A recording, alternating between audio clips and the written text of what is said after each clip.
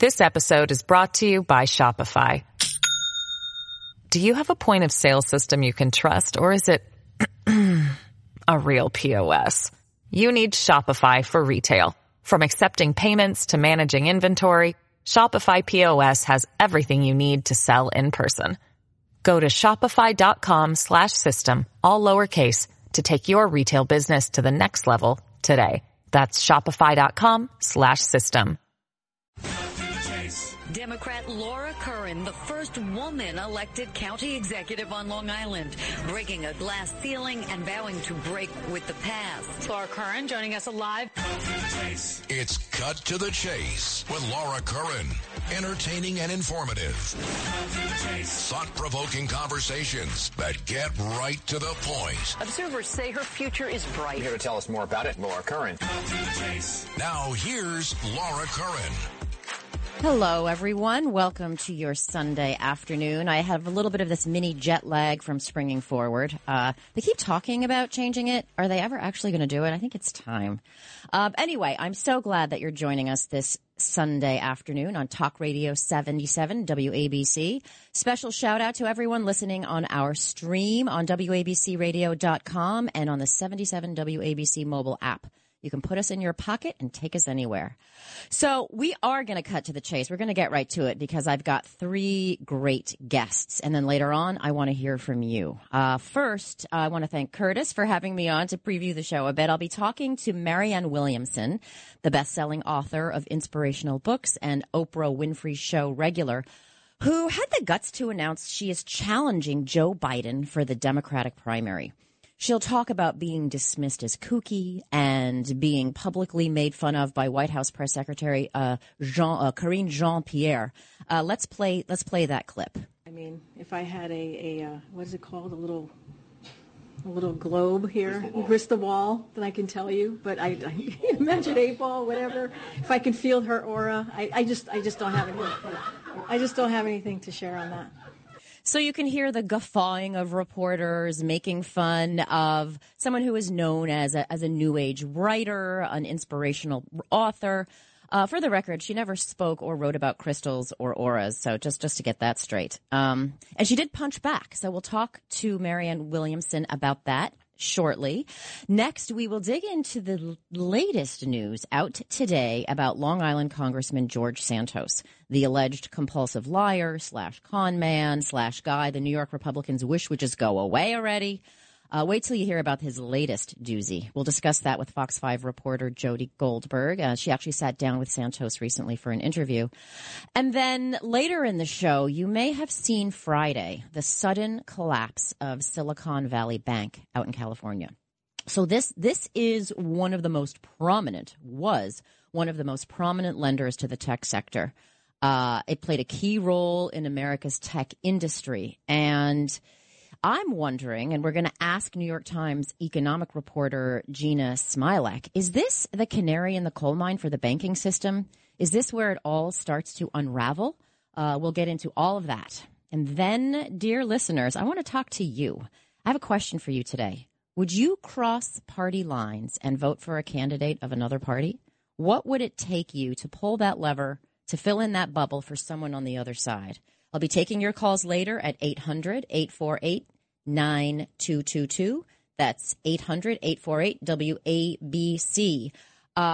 So let's get to our first guest, Marianne Williamson. There's a lot of noise on the Republican side because there's no incumbent. We're watching polls showing Trump beating DeSantis, Nikki Haley, Mike Pence, others for the Republican presidential primary next year.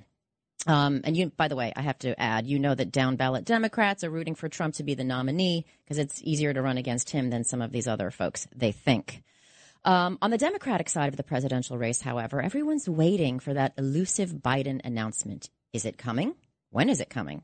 He and his team and his wife have given enough winks and nudges and little hints that he is running, but it hasn't been official yet.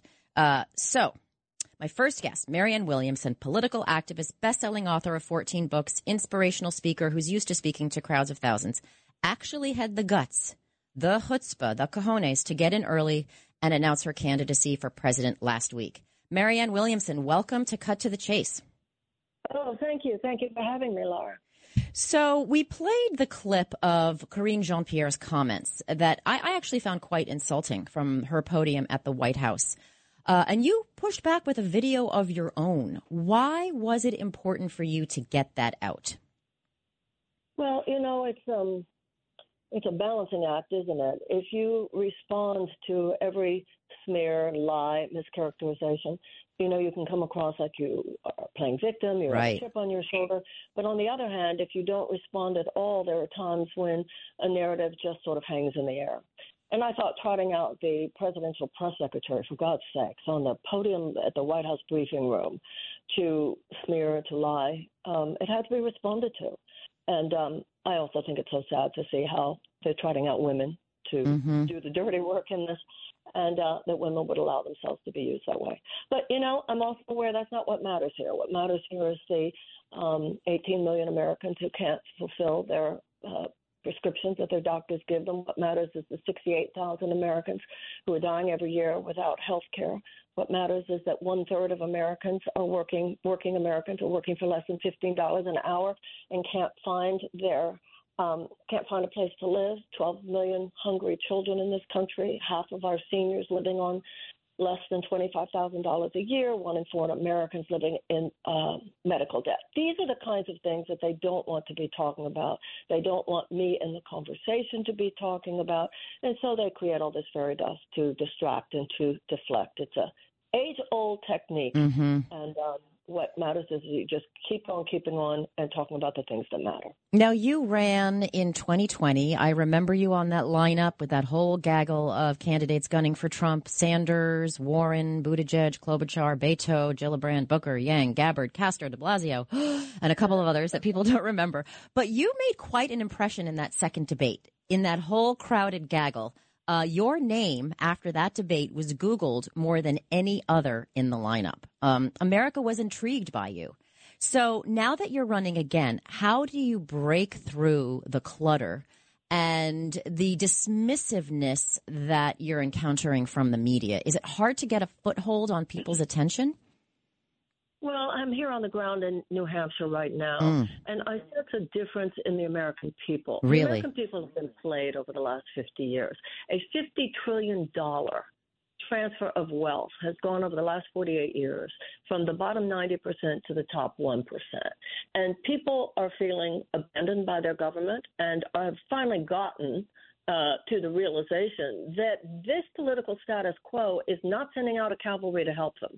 And there's a sense that is a correct sense that you go from the Republicans to the Democrats, and there are certain things that never change. Now, don't please get me clear. I am a Democrat, and I am not in any way comparing the two parties, but the way I'm looking at it right now, the Republicans will give you crumbs. The Democrats will give you a couple cookies, but you can't live on cookies either. There is a system of economic injustice in this country, and we need to do more than just help people survive the injustice. We need to end the system of injustice. We need to end an entire chapter of American history that for 50 years has created this kind of system of economic royalism that has turned the majority of Americans into little more than economic serfs. We have to call that system on what it is, and it is a system that places short-term profit maximization for huge corporate entities before the health and the safety and the well-being of the American people and of the planet itself. And that system will not disrupt itself. We, the people, need to do that, and that's why I'm running. There is a narrative that some Democrats are spinning that you are enabling Republicans. Just full disclosure, I've gotten that criticism myself when I've called out things that I disagree with, that you're enabling Republicans, you're using their talking points, and you're hurting the party, sort of the Ralph Nader spoiler argument. What do you say to that? Well, first of all, Ralph Nader ran third party. I'm running as a Democrat, and that's what they don't want you to look at. There's no logic there. How can you be a spoiler if you're running as a Democrat? You know, in a democracy, theoretically, it's the voters who are supposed to decide. So when you say what a concept, huh? Out there, that's the DNC narrative, or that's the political inside, the Democratic establishment elite inside. That's their narrative. The only narrative that matters is the narrative inside the head and the heart of voters on Election Day. And it's hard to counter that narrative when they have the kinds of platforms that they have. But I think we all need to remember this is supposed to be the voters' decision, not the decision made by a few men sitting around a table smoking cigars and deciding who the nominee will be. That's right. It's the people who decide. And the people are saying, at least 37% of Democratic voters, who are people, are saying they don't want Biden to run. That's according to a recent AP poll. Part of what spurred you to get into this race is that part of that based on the job that Joe Biden is doing? Or do you think he is not doing a good job? I think that the president is providing too little and too slowly. I think we need more than the amelioration of stress. We need fundamental economic reform. We need to make an economic U-turn in this country. And I think that's what we need to offer the American people in 2024, or the Democrats won't win. That's what I believe. I believe that when the president says that the economy is doing well, we need to remember that it's doing well for 20% of us. The 20% of Americans for whom the economy is doing well are living on some enchanted economic island. However, that island is surrounded by a vast sea of economic despair. And that's the mistake that the Democrats made in 2016, not realizing how much anger and rage there is out there. And that same rage is out there now. I'm sorry, if you're going to go in 2024 with a message to the American people that the economy is doing well, that's something concocted in a think tank in Washington, D.C. It is directly contrary to the visceral experience of the majority of Americans. So you're very clear on your message and what your priorities are, but you got to get that message out to people. And for that, you need money to be on TV, mail, whatever it is, travel. Is raising money as an insurgent candidate, I imagine that would be a challenge because donors, number one, they want a safe bet. And number two, they might not want to get on the incumbent's bad side. Are you finding it a challenge to get the resources you need to get your message out? Right now, I'm very moved by how many people are sending in $3, $5, $10, $50, as well as people who are sending in $1,000. You know, the maximum is $3,300, and at the same time, that $3 matters. So far, I have what I need at the moment to get the bare minimum of staff that is necessary to move us forward. But in order to be the kind of contender that we need to be, absolutely, we're going to need a lot more. But I'll tell you something. I think a lot of people are responding to this message. That the economic status quo will not disrupt itself. That disruption is going to have to come from us. And I hope that anyone who is listening right now and agrees with that will go to Marianne2024.com and throw in whatever is comfortable for you. I don't think, you said something about wanting to donate to a safe bet.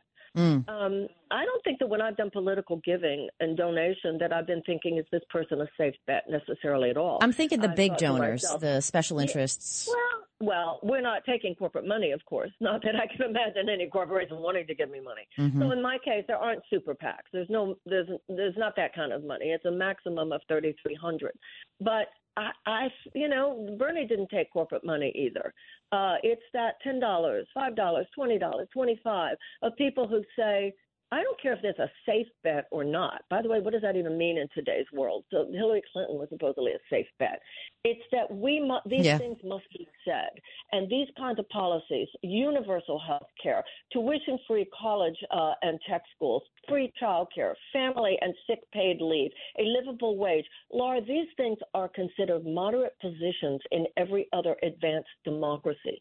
And they should be considered moderate positions today. And in the richest country in the world, these are things which every citizen should be able to take for granted. Too many Americans, the majority of Americans, are living on a level of economic survival right now. And if all the Democratic Party or any party is going to offer them is a better way to survive that, rather than a way to cut the cord with the system that ensures that so many people are living on survival, no, we have to get in there. And so when that system says I'm not qualified, what they're saying is that they don't perceive me as qualified to effectuate their agenda. Damn right. What I'm qualified to do is to disrupt it. That's why I'm running. And I think there are a lot of people who say, yeah, I'll throw in my $10 for that. You know, you endorsed Bernie after dropping out of the race in 2020, but you support very progressive policies. But it feels to me that there is something else undergirding your motivation, and that is to create a government that you believe lives up to the people instead of the political folks deciding what the people want. Well, Do I get that right?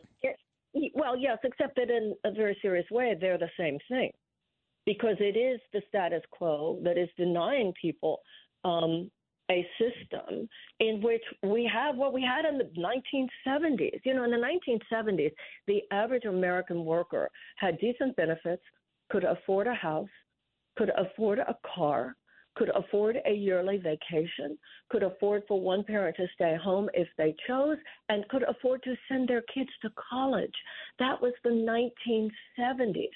We have a system today which not only has sucked so many of the financial resources away from the bottom 90%, but is institutionally resistant to repairing that problem, to fixing that problem, to solving that problem, because the system as it now exists is the problem. Washington is a system of legalized bribery, where insurance companies and pharmaceutical companies and big oil companies, chemical companies, food companies, the gun manufacturers and defense contractors run the show, and we the people are going to have to get in there and disrupt that system. Real quick, 20 seconds. Free tuition to state colleges, Medicare for all of that. How is it paid for? Okay, first of all, we had free tuition at state colleges and universities until the 1960s. And when you ask me how to pay for it, the question is, how are we paying for what we have now? We have an $88 billion medical debt. 1 in 4 Americans living with medical debt, 500,000 going into medical debt every single year. We pay 20% of our GDP goes into health care, and in countries that have universal health care, it's 5, 6, and 7%. The real question is, how are we affording the massive cost, not only to our pocketbooks, but to our lives, that we are paying because we don't have universal health care? Marianne Williamson, I want to thank you very much for your time. Good luck out there. And thank you. All right, see you on the campaign trail. My best to you. Thank you for having me. Thank you. And thanks for listening to Cut to the Chase on Talk Radio 77 WABC. I'll be right back to talk about Santos with Jody Goldberg, Fox 5. This episode is brought to you by Shopify. Do you have a point of sale system you can trust, or is it a real POS? You need Shopify for retail. From accepting payments to managing inventory, Shopify POS has everything you need to sell in person. Go to shopify.com/system, all lowercase, to take your retail business to the next level today. That's shopify.com/system. Laura Curran joining us live. It's Cut to the Chase with Laura Curran on 77 WABC. Welcome back to Cut to the Chase. I am Laura Curran, and you are listening to Talk Radio 77 WABC. If you missed my interview with Marianne Williamson before the break, you can catch it on the podcast. Get it wherever you get your podcasts. And she's kind of carving out a Trump lane for herself in the Democratic Party, which I think is very interesting. These insurgent candidates sometimes can get traction and get success. We'll see what happens. Anyway, changing gears now. We all know that George Santos, Congressman George Santos from my beloved Long Island, lied about apparently everything, including high school, college, religion, his grandparents fleeing the Holocaust, his Wall Street career, his animal charity, appearing on Hannah Montana, producing a Broadway show, being an executive in Brazilian media. We've all heard how he is alleged, and I'm saying alleged, to have swindled a homeless vet with a sick dog, ripped off an Amish dog breeder. We know he's being investigated by local, state, federal prosecutors, the FBI, House Ethics Committee, for allegedly shady fundraising. The newest investigation is looking into his role, as Curtis was talking about in the previous hour, in a credit card skimming operation. We also know that New York Republicans want him gone because he is their biggest liability. So here to talk about the latest news is Fox 5 reporter Jody Goldberg. Jody, welcome to Cut to the Chase. Oh, where's Jody? While we're getting Jody on the line, I just want to talk to you listeners about this latest news. Newsday today reports. Oh, hi, Jody. How are you? Whenever you can, you can go on, or I'm just so happy to be speaking with you. Thanks for inviting me. Yeah, absolutely. So we're on now. Usually, just so everyone knows, Jody's usually the one interviewing me, but we're turning the tables a little bit because you recently sat down with Santos for an interview, and I want to get into that in a second. But first, I want to get your take on the latest news today. So Newsday today reported that after Santos conceded to Tom Suozzi back in 2020, when Tom Suozzi beat him, Santos raised about $265,000 for his Stop the Steal campaign. So let's get this timing right. Suozzi beats him. He concedes the race. He calls Suozzi and says, okay, you won, congratulations. Then he goes on to raise all of this money, $265,000, saying stop the steal, and it's going to pay for a lawsuit and a court case and a recount. None of those things happened. So he used this sort of Trump playbook, stopping the steal. He said what they did to me is what they did to Donald J. Trump, neglecting to say that he had already conceded the race.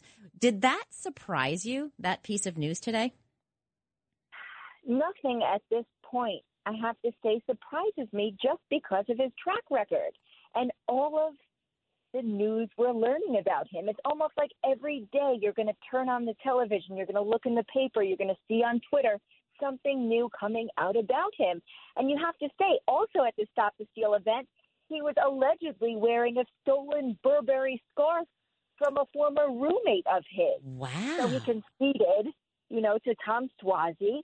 Everything was supposedly okay. And then he said that he lost unfairly. Mm-hmm. That he was the victim. He's always saying that he's the victim. And so when you look at the bigger picture, this isn't the first thing. This isn't the only thing. It's just another flag in the George Santos saga. Mm. So how did you get a sit down with him? You can go to Fox 5's website to watch the 5-minute interview, and they kept it very strictly to 5 minutes. How did you land that? I had been talking to him, and we had been going back and forth. He lives, his district is here. It's on Long Island. I'm Fox 5 Long Island reporter. He, parts of Nassau County and Queens. I was, covering Congressman Suozzi when he was there. And so I wanted to get to know him. We know, there have been stories about him. We started speaking. He answered me one day. And when we spoke off the record, I said, Congressman Santos, let's just go on the record about exactly this. People want to hear your story. And so a lot of what he didn't understand was, why does everyone care so much about me? And I tried to explain that people are wondering because you're not making yourself available. You had these embellishments on your resume, but you didn't come out and speak about them. You carefully handpicked who you've spoken to this far, including myself, which I was very glad to have the opportunity to speak to him. Mind you, 5 minutes is a very short time to cover everything and discuss it all. And politicians are good at dissembling and rambling and filling up time. So I love the way you said at the beginning, if you ramble, I'm going to interrupt you. Clear? And he's like, okay, clear. What was the personal vibe? Like, this is going to sound like a crazy question, but what's the energy that he gives off? What's he like to sit with? Does he feel like a liar? Does he feel like a regular guy? What's the vibe there? So first of all, I had to put him, on that constraint where if he did ramble, I wanted to cut him off because the last thing I wanted to do was sit there and just listen to him. I had questions to ask him. Yeah, and you did. For instance, I'm sorry, go ahead. You know what? His energy, he exudes confidence. He's charming. He speaks. He comes across as somebody who is intelligent. And when he looks at you and he's speaking, most people assume he's telling the truth. Yeah. And his track record, I don't think that he could have made it this far if he wasn't a good liar. If he wasn't embellishing. If he said that he didn't go to college, he himself said that the Nassau County Republican Party would not have endorsed him, would not have gotten him, would not have backed him this far. And he may or may not have a point. I don't know. I don't know. The kid who grew up in Queens and got the GED. That's a compelling story these days. I don't think he can blame the GOP for lying. I think that's really kind of pathetic. He has a story, and he tells it well. In the interview, you said GED. I'm still waiting to see his GED. I spoke to him for 5 minutes. And then a week or so ago, I followed up with him. I wanted to talk about his legislation, and I wanted to just see what he was doing. He said many times at this point that he's going to have town halls, possibly on Twitter. He's going to speak to his constituents. And I'm just waiting for that to happen. And I'm also waiting for him to show me his GED that he promised he would show me. Wow. He also promised, or I don't know if it was a promise, but he said that he would talk to you about the $705,000 personal loan he made to his campaign. Now, mind you, this is a $705,000 personal loan from a guy who a little before that couldn't even pay his rent. And he said he'll show you everything. Have you gotten any follow-up on that? I'm waiting. Yeah. You know, I'm waiting. I'm here patiently waiting. I'm eager to see it, just like everybody else. And people want to know where it came from. Is it real? Was it his? Where did it come from?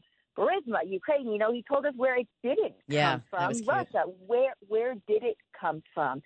And that's just what many people are wondering. He said he'd show me. I'd love to see it, but how seriously can he take his word? Now, the way he portrays it in his interview with you, he is a machine of activity. He is a busy guy. He says, quote, I'm one of the most dynamic ledge shops, meaning legislation shops. We're really cranking it out. Meanwhile, he's having a hard time finding people to work with, but he says, quote, I have my allies in Congress and we've done fantastic work together, end quote. I'm sure it's, you know, his Long Island colleagues can't claim that. Is there any truth to that? Does he have a dynamic ledge shop, one of the most dynamic ledge shops that's cranking it out? So what I will tell you, like you said, his Long Island fellow Congress members, they are, you know, totally turning their backs towards him. There was a conference last week with other members of the Long Island delegation. He was not invited. He was not there. As far as, you know, his productivity, he says he's one of the most productive members of Congress, except you have to question how productive can you be if you're not sitting on any committee, but he says he is. And so do you take his word for it? He has a few pieces of legislation. He is backing other members of Congress. He is backing their legislation.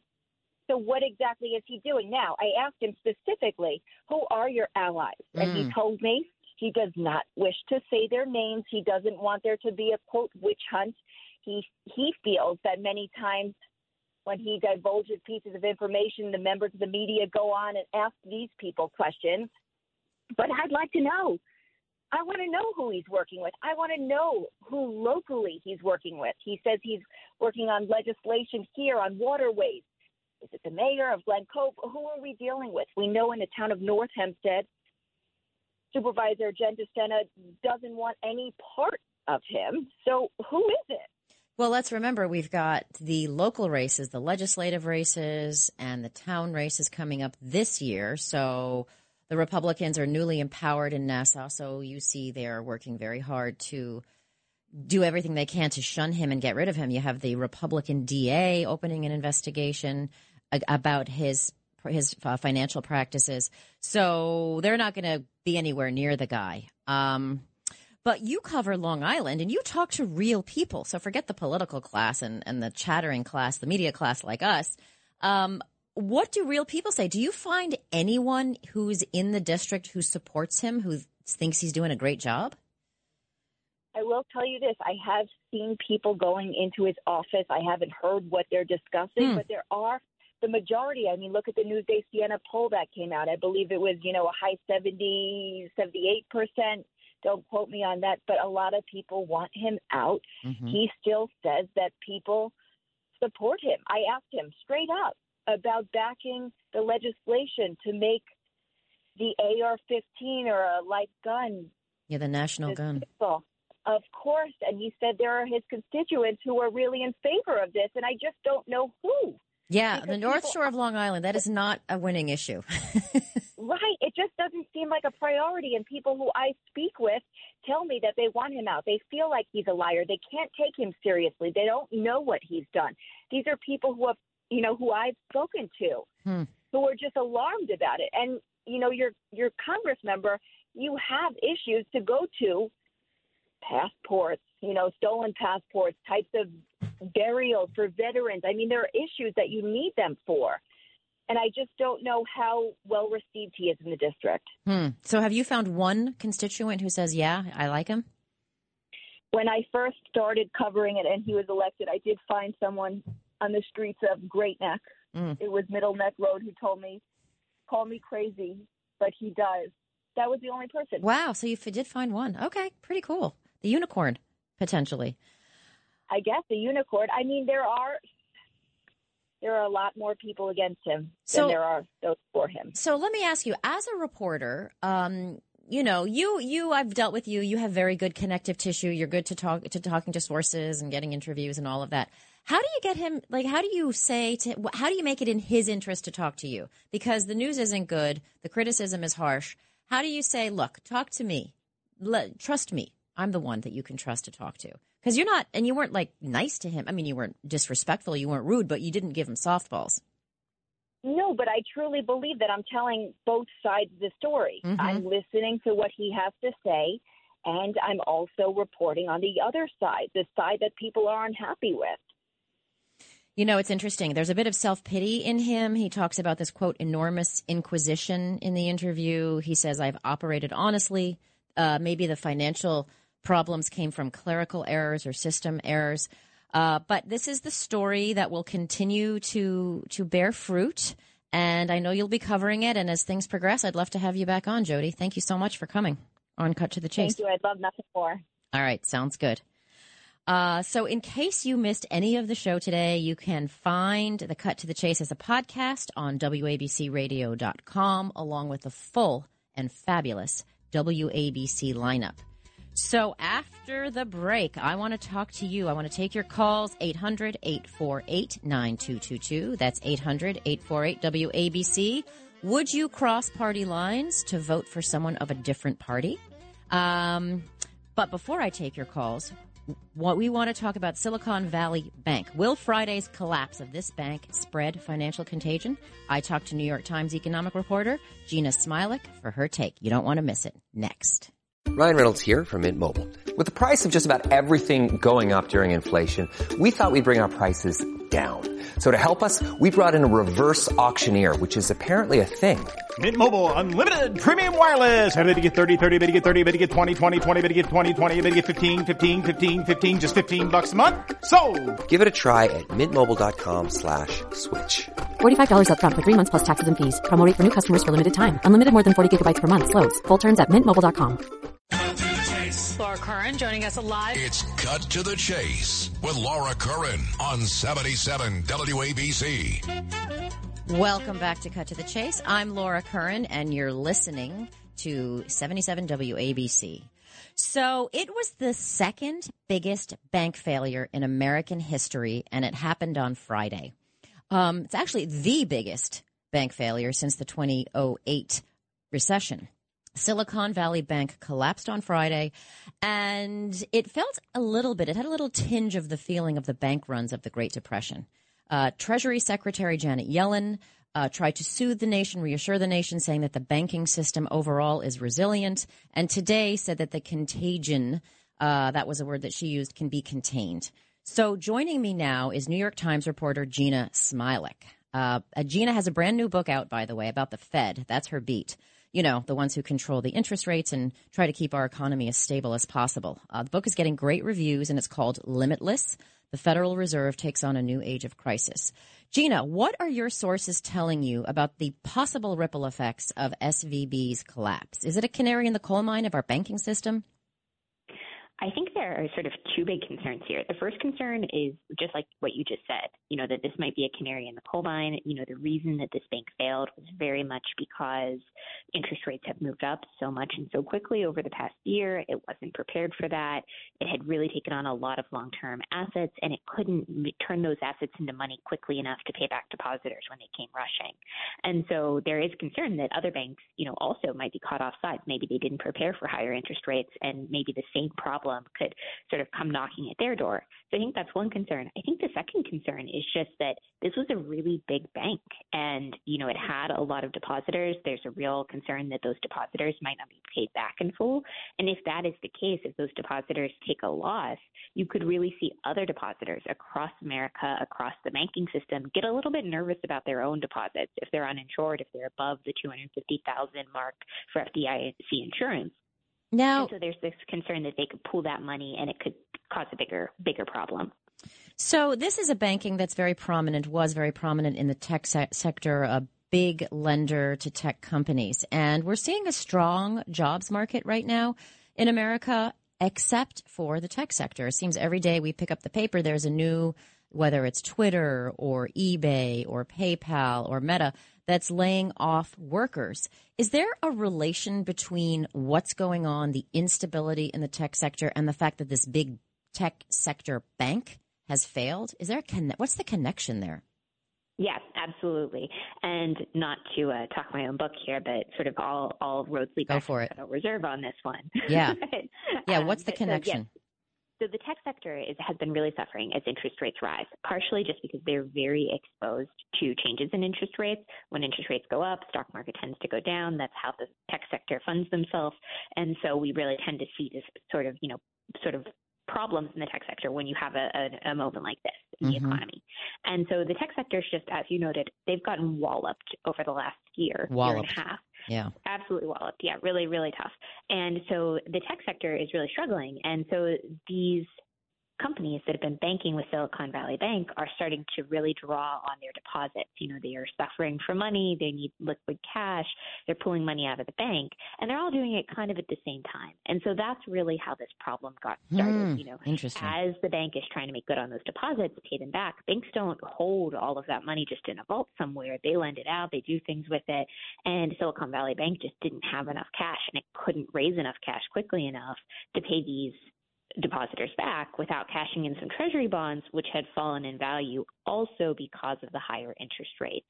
And so, just a sort of interest rate story all around that really was the squeeze that got put on this bank. So what's happened in the tech sector? Are the sources you're speaking to, do they think that this could happen in other sectors and affect other banks? Or is this specifically siloed?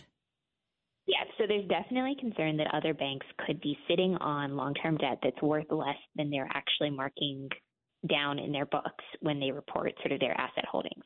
That's a concern. This bank, however, was kind of unusual in that it just had a huge number of really big venture capital firms that were parking really big deposits at it. It didn't have a lot of depositors who were in sort of the smaller, below 250,000 bracket. And the reason that matters so much is those 250,000 plus depositors are much flightier when they get nervous. They tend to pull their money out. If they see any sign of trouble, they know that the FDIC isn't there to make them whole, if a bank goes down. And so they're much more likely to kind of take their money and run. And that's when you really run into problems. This was sort of a classic bank run. We've seen them all throughout history. Yeah. And I think that there's a feeling that, there isn't that kind of exposure at a lot of banks. This was sort of an unusual bank in that way. So what can the Fed, now that this has happened, and or in partnership or apart from the government, do? What do they do now? Are they concerned? Is there an action that they can take to kind of contain the damage? So this is the several $1 trillion question, I would say today. Yeah. And 20 seconds. Funny for me as someone who just wrote a whole book on this topic. Yeah. I did not expect it to be relevant this quickly. Well, it's actually great for sales, so hey, use it. So there are several things the Fed can do. The first and most important one is they can just make sort of ready loans available to all these banking institutions through their discount window, which is something they always have available. Banks can borrow at it. Banks can use it in times of crisis. They basically take their treasuries and say, hey, "Dear Fed, can I please have some money in exchange for my treasuries?" And that's how they get short-term funding. So that's available. They can do that. There's also a lot of talk about the Fed and the FDIC and other regulators teaming up to try and make these depositors who had big deposits at Silicon Valley Bank whole, so that they don't lose money, so that the rest of depositors across the system don't get nervous. And I think we're really seeing a lot of chatter about that this afternoon. It's not clear that everyone's going to sign on to that plan. The other thing, and I think the first most hopeful thing that everyone's trying to make happen, is that they could just sell off Silicon Valley Bank. Somebody else could buy it. Somebody else could buy various parts of it. And in that way, these depositors could be made whole. And I think that's probably the easiest and most hopeful plan. Yeah. I'm hearing a lot of concern from my sources, though, that it's just such a short time frame that it might be hard to pull off in time. Wow. Yeah, that would be quite a deft thing to accomplish. One more question before I let you go. We've been hearing about this recession that's supposed to be coming any minute now. I read in one of the newspapers, someone called it the Godot recession, like the play Waiting for Godot, and Godot never comes. You know, it's always 6 months away, 3 months away. Folks you talk to, the smart people in the world on these issues, should know. What are they saying? What are they telling you about a possible recession? Everybody's recession call is probably pending right now, given the potential banking crisis we're pending, watching. But actually happening. But I think that prior to leaving the potential banking crisis aside, I think most people think that actually the economy has been just shockingly resilient to the Fed's interest rate increases. And so while we were all anticipating a recession, because usually when the Fed moves this much, that's what you would kind of expect. Yeah. I think most people are now thinking that recession is going to come later, maybe more severe when it eventually comes, but it's probably not going to show up too quickly. And so I think what most people will tell you is sometime next year, maybe even midway through next year, but nothing on the immediate horizon. Gina Smialek, thank you so much. Your book, Limitless, has just come out. It's gotten great reviews, and actually, who knew? It would be more relevant than ever. Thank you so much for joining me. Thanks for having me. So if you want to hear more from Gina about the book and about the Fed and how the Fed tries to maintain an apolitical role in an ever more hypercharged political environment, you can listen to my podcast coming out tomorrow, where I interview her a little bit more. It's also called Cut to the Chase. Okay, your calls, 800-848-9222. The boards are lighting up. Okay, someone, I asked about party lines. Would you vote for someone from another party? We have Scott. Scott from Bloomingdale. Good afternoon. How are you? I'm fine. How are you? I'm well, thank you, and appreciate taking my phone call. Of course. I had mentioned to your colleagues earlier that if the person is not too far left or too far right, somewhere in the center, I'll take a page out of your boss's playbook. And, John Catsimatidis always says common sense. That's right. He does say that, and that resonates with so many people. And Scott, I think a lot of people would agree with you. They're not crazy partisan one side or another. They're somewhere in the middle. They want someone who can run a government, who understands a budget, how to get stuff done, keep people safe, keep the sewage working, all that stuff without the drama that we seem to have and all of the egos and a lot of blather and nonsense that seems to distract from the actual job. Correct. And that's how I go into the voting booth. I always want to make sure that I'm voting for the individual I think is going to do the better job. Thank you very much, Scott. We have Ganesh in New Jersey who wants to talk about Marianne Williamson, who I interviewed at the top of the hour. Ganesh, what are you thinking? Yes. Before I speak about Marianne Williamson, I would like to know if you agree with Tulsi Gabbard, because I do. She's a really interesting one. I found her very interesting and fascinating on those debates. What was that, 5 years ago, whatever it was, where Marianne Williamson also made an impression. And then she's really, as we see, she's changed her party registration away from Democrat. It's interesting to see more people doing that, and it kind of reflects what's going on in the population. We're seeing more and more people not registering as Republican and Democrat, but registering in either a smaller party or just as a blank or an independent. What's your thought? Well, I do not agree with what Marianne Williamson's what she said. Is she too progressive for you? Too progressive for you? She is for reparations, and that has nothing to do with spirituality, which she claims to be. And I feel that it is not. You don't jibe with that. Ganesh, thank you so much for the call. We have someone named Vito from Staten Island wants to talk about George Santos. George, what's on your mind? Yes, ma'am. How are you? How's everything? I'm not from the congressman's district. I have called his office, and I have repeatedly told whoever answers the phone to make sure the congressman does not resign from office. Oh, really? Why? Because I want to know how Nancy Pelosi and how Charles Schumer, who have not worked a single day in their lives outside of being politicians, are multimillionaires. When we see how they got their money, then I'll worry about Santos. Wow. And I'm even going to financially support him as best I can when he runs for re-election. I hope he does run for re-election. And I hope the people who are hearing this phone call right now support Santos financially, because we need to know how Pelosi and Charles, and I call him F.U. Schumer because I can't say it. Well, Vito. On the radio. Vito, I got to run, but I thank you for calling, because there are very few of you who are willing to speak out. So I really appreciate you coming on and letting us know how you feel. Take care. This episode is supported by FX's Clipped, the scandalous story of the 2014 Clippers owner's racist remarks captured on tape and heard around the world. The series charts the tape's impact on a dysfunctional basketball organization striving to win against their reputation as the most cursed team in the league. Starring Lawrence Fishburne, Jackie Weaver, Cleopatra Coleman, and Ed O'Neill. FX's Clipped. Now streaming only on Hulu. All right, changing gears. I have the guests for my next guest. Pop in, surprise guest, Ernie Anastos. Hello, Ernie. Hi, Laura. How are you? I'm great. Good. And Patricia Stark. Hi, Laura. They have a brand new show that comes after my brand new show called Positively Ernie and Patricia. This is part of our great lineup that John Catsimatidis has put together on WABC.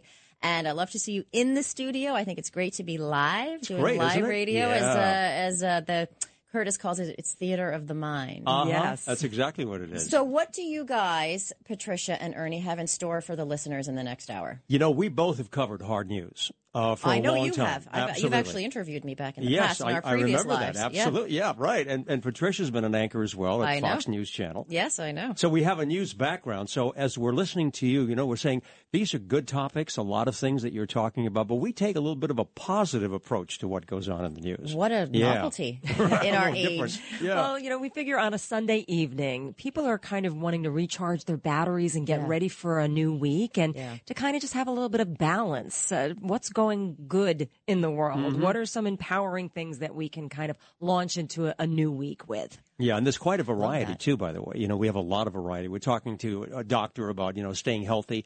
Good information. We're talking about career opportunities, but also Gloria Gaynor is joining us today. I will survive. She has survived. She sure has. She has one heck of a story, and she just keeps moving forward and doing all kind of things to keep empowering people. You know what's funny? People say they're sick of the negativity in politics and in the media.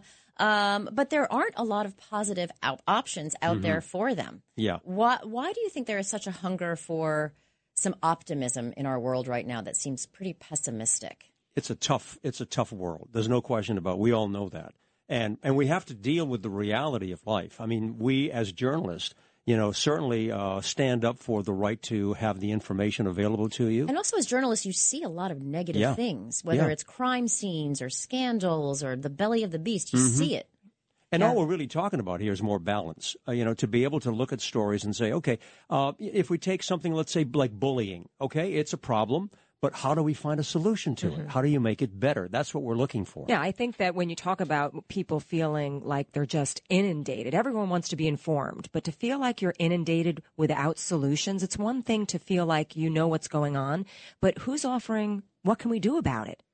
How can we find what's positive here or what changes can we all make together to get things to be better. Yeah, and Laura, again, it's not like, what we call soft news. It's not like, saving the cat in the tree, which is a good thing. Right. But, we're not dissing the cat over here. No, exactly. I love cats, too. I've had 2 of them, 3 of them. But the point is that we do take a nice issue, something that's really important, and we turn around and we say, okay, let's talk to an expert and find out, are we trying to make it better? Do we have a solution to it? Can we find a solution for it? And then bringing some uplifting interviews into the format as well. So it's a good balance. So you're both veteran journalists. Like with politics, there seems to be a mistrust of journalism and of news these days. How can we, now that I'm back in the ranks of journalism, how can we begin to rebuild that trust? So people listen to us. Maybe they don't agree with us all the time, but how could they trust that our intentions are good? I think people don't want to be told what to think or how to think. Amen. They want the information, and they want to feel that it's put out there in a fair way, and then they want to be able to make the decision. And I think if you come across like from that perspective, you can regain people's trust. That's right. I trust you to make your own decisions. That's basically what you're saying. Here's the information you need, but you do what you think you need to with that. Yeah, and I have found from covering the news for so many years, particularly in New York, that people now are confused because we have, is it news or views? And I think if it's identified as views, that people say, okay, but what happens oftentimes is that we'll take something, the media as a whole, and then turn it into a story with what they call alternative facts. And I think that's confused a lot of people. Where is the truth? Right. And because we have so many sources of news and information that we didn't have before, I mean, I can go back not that long ago, we only had 3 networks, ABC, CBS, and NBC. And that was it. But now you have a plethora of information sources, and people are saying, well, where's the truth? And there's a lot of opinion out there. We just have to identify it as such. And think of social media, while we have, which is great in so many ways because information is available to everybody, and everybody can be a citizen journalist, which I actually think is good. But then you have algorithms acting as the editor. People aren't reading the paper as much. They're not seeing the news as much, but they are getting the news on their phone that's fed to them basically through a machine to milk money out of them, to pay advertisers. There's no wisdom in that, human wisdom in that, like an editor would provide. And I think those algorithms also propagate because they're showing you what they think you want to see. What they think so if they're you want to just see. giving you more of what you're already looking at, you're not getting a diversity of views and opinions that way. Yeah. So what we're looking for is to get people to be part of what we do on the air, participate in positive stories. Again, good information, solid information with a little bit of a positive spin to it. And that's what we're looking forward to. Yes. Thank you so much, Thank you, Patricia Laura. Stark and Ernie Onassis. Stay tuned in 1 minute. And thank you, listeners, for joining us here on 77 WABC for Cut to the Chase. Join us right back here every Sunday at 4 p.m. And in case you missed any of the show, you can find Cut to the Chase as a podcast on WABC.com, along with all of our wonderful shows like Positively Ernie and Patricia. Thank you very much. Take care. You, Laura. Bye-bye. Bye-bye. Hi, it's Lou Dobbs for Priority Gold, America's precious metals dealer. These are volatile times with high inflation, soaring debt, wars on multiple continents, and rising financial stress. Central banks are buying gold to diversify their reserves, so are many Americans. Call Priority Gold and find out how precious metals can help you diversify your portfolio. They're highly rated and happy to help. Call 1-866-303-6357 or get a free gold guide at PriorityGoldGuide.com. That's PriorityGoldGuide.com.